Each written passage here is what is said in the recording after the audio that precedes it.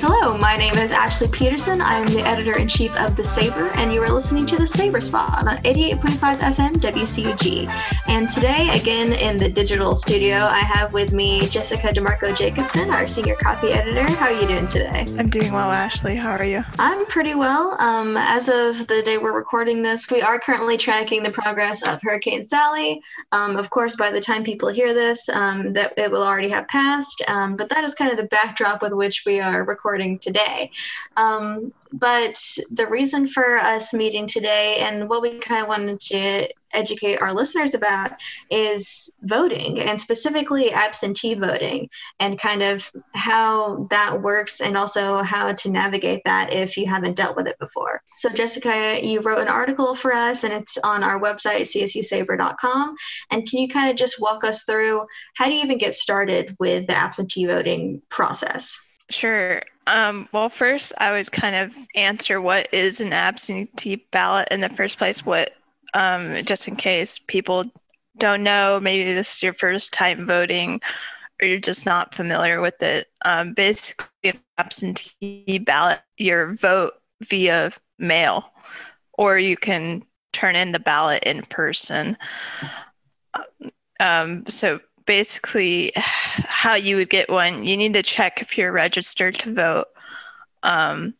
You can do that online. You can visit the My Voter page for Georgia on the Secretary of State website. So if you're not already registered, go ahead and register. I believe the date for that is, you have to do that by the 5th of October. I might be off on that, but it's coming up. So just make sure you're registered. Yes, I'm looking at a list of dates as well, and it says October 5th, and that's a Monday. Thank you, Ashley. After you make sure you're voted, also, if you've moved recently, make sure you update your registration, because if you don't, then you're going to have issues voting, or they might not even let you vote. I know a lot of people are moving because school just started. Anyway, you'll need to fill out and submit an absentee ballot application. There's a link in the article to the PDF of that. And after you submit, you should receive your ballot within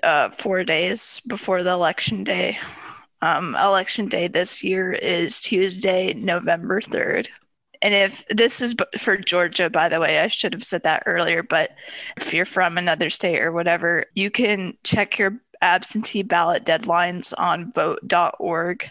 That's a very useful website as well for any voting information. For sure. And whenever I actually turned in my absentee ballot application, I didn't have the use of a printer, and so I just filled it out on like a PDF, and then I just emailed it straight to the office that it has listed on the website. So there is a number of ways to get your ballot application there and to get your actual ballot turned in. Awesome. That's good to know, because I don't have a printer either, so I will probably also be doing that. So and what I would say, sometimes it's hard to know whenever you are emailing, these government agencies, if they have gotten your email, because I'm sure they get so much correspondence a day. So a bit later, I called them and made sure that they had received my application. So I would definitely recommend just following up, making sure that you're not going to be caught unawares, come actual time for filling out your ballot. Of course, that's definitely a good recommendation. So there's also a Secretary of State guide for absentee ballot about just additional details for when you receive your ballot. That's also linked on the website, but you can get there by going to the Secretary of State website once again. So if you're not sure where to drop off your ballot, you can contact the county registrar, or you can find it online. That's going to be the elections section of the Secretary of State website. All these links I'm talking about, they're all in the article. So I'd recommend just going to the article. It's probably going to be a lot easier than looking it up. So after you finally turn in your ballot, you can check the status of it by going back to that My Voter page. And you can see, if you click the absentee ballot request box, you can see if the ballot was accepted or not. In the rare case that your ballot was denied, or your application was denied, you can contact the county registrar and try to get that settled. And that's pretty much it for absentee voting. It's not too crazy. Yeah, and I mean, like you said, just keep an eye out for whenever you do receive that ballot in the mail. And just, I would say, have a voter plan. That's what a lot of people have been saying, and just know specifically how you're going to do it, whether that is by mail or, like you said, dropping it off in person, and finding out where that is. Because especially with COVID-19 and also with, the United States Postal Service has been, overwhelmed lately. And so it's just good to know your different options and what you specifically are planning to do. Because, yeah, if you don't want to be around a lot of people, you do have those options. Something to keep in mind, a recent statement from some experts came out that basically said that the risk of going and voting as far as COVID-19 exposure goes is about the same as grocery shopping. So if that gives you any kind of context, or helps you make any kind of decisions about whether you want to be in person or absentee ballot, mail, tornado in person, things like that.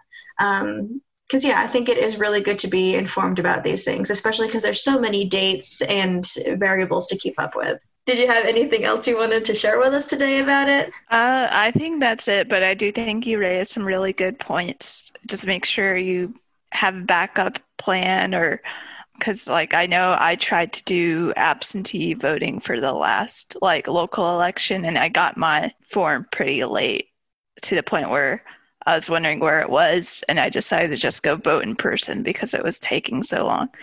And that's definitely a concern as the post office or the USPS is struggling right now. So just try to do it as early as you can. Don't wait last minute. This is really important, a very important election. If you're not sure what's on the ballot this year, you can also check that on the My Voter page as well. There may be some local elections going on. Right, and also the absentee ballot application deadline is Friday, October 30th, just so y'all know. So that is the absolute last time to have your application in for the absentee ballot. For sure. All right, well, thank you so much for joining us yet again on the Saber Spot, and thank you for listening to the Saber Spot on 88.5 FM WCUG.